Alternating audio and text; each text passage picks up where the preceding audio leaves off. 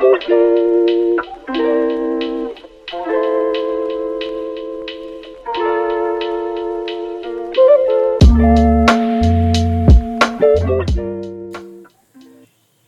are the imperialists to accuse others of terrorism?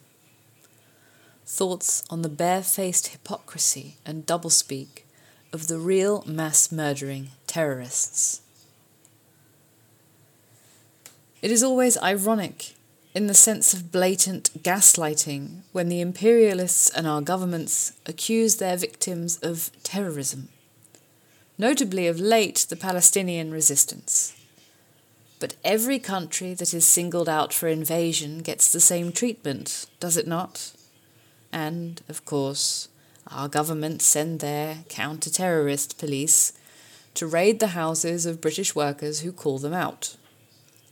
If the civilized West, the Anglo-American and European imperialism, wants to talk about terrorism, let's do it in the language of numbers. The language of numbers doesn't lie.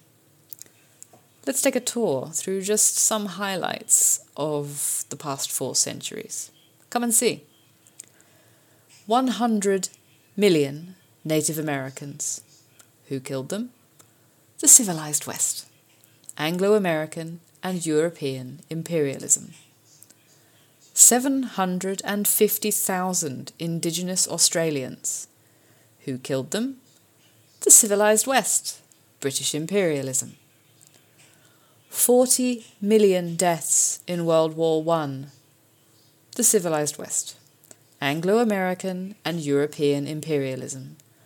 German and Japanese imperialism. 60 million deaths in World War II. That's right, the victims of the civilized West. Anglo-American and European imperialism. German and Japanese imperialism. 80 million deaths in colonial India due to engineered famine, the consequence of rent-racking and drought without famine relief.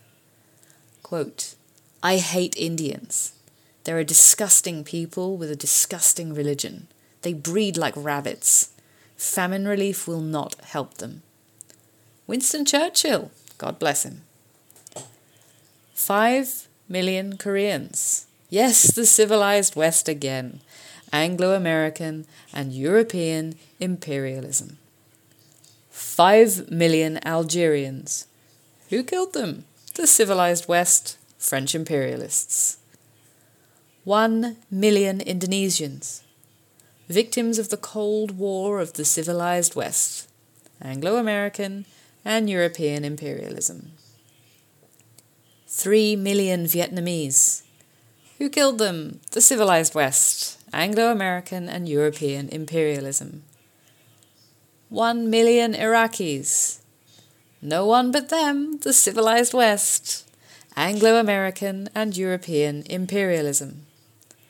And that is before we get into the untold millions killed as a result of the African slave trade, or the widespread poverty that results from global super-exploitation by the Anglo-American imperialist financial systems, which arguably takes 40 million victims a year. Meanwhile, the imperialist environmentalist eugenicists content themselves with implying that the problem is that there are just far too many people. We wonder why they think that. Joseph Borrell's European garden is positively blooming. We've counted nearly 300 million victims in 4 centuries, just via a quick memory tour. Can we comprehend what that means? That means an average of 750,000 victims of violence and famine per year, not counting the ongoing Holocaust caused by preventable malnutrition and related diseases. 2,054 deaths per day, 86 lives per hour, and approximately 1.5 beautiful human beings every minute. No, stop. For 400 years. And this is undoubtedly an underestimation. This far surpasses the victims of mosquitoes and malaria, And we didn't even need to open a book or dig into records, nor to mention what's happening right now in Palestine and Gaza. The result? An astronomical number that separates the modern global capitalist imperialist system from all the crimes of extremist organizations and groups of whatever affiliation by an astronomical order of magnitude. They are light years apart, in fact.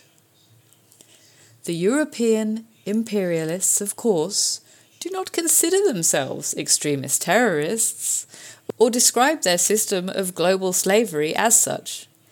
They prefer the epithets civilization and democracy.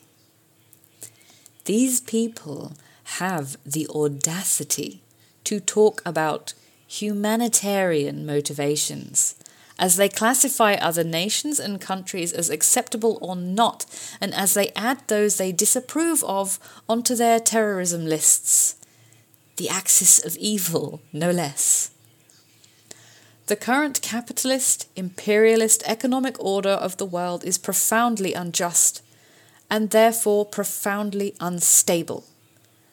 Capitalism, as Marx noted in the Communist Manifesto in 1848, creates, above all, its own gravediggers.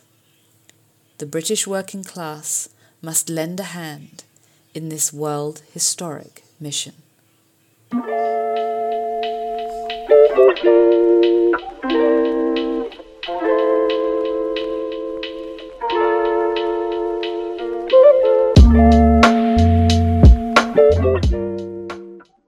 Thanks for listening to Proletarian Radio.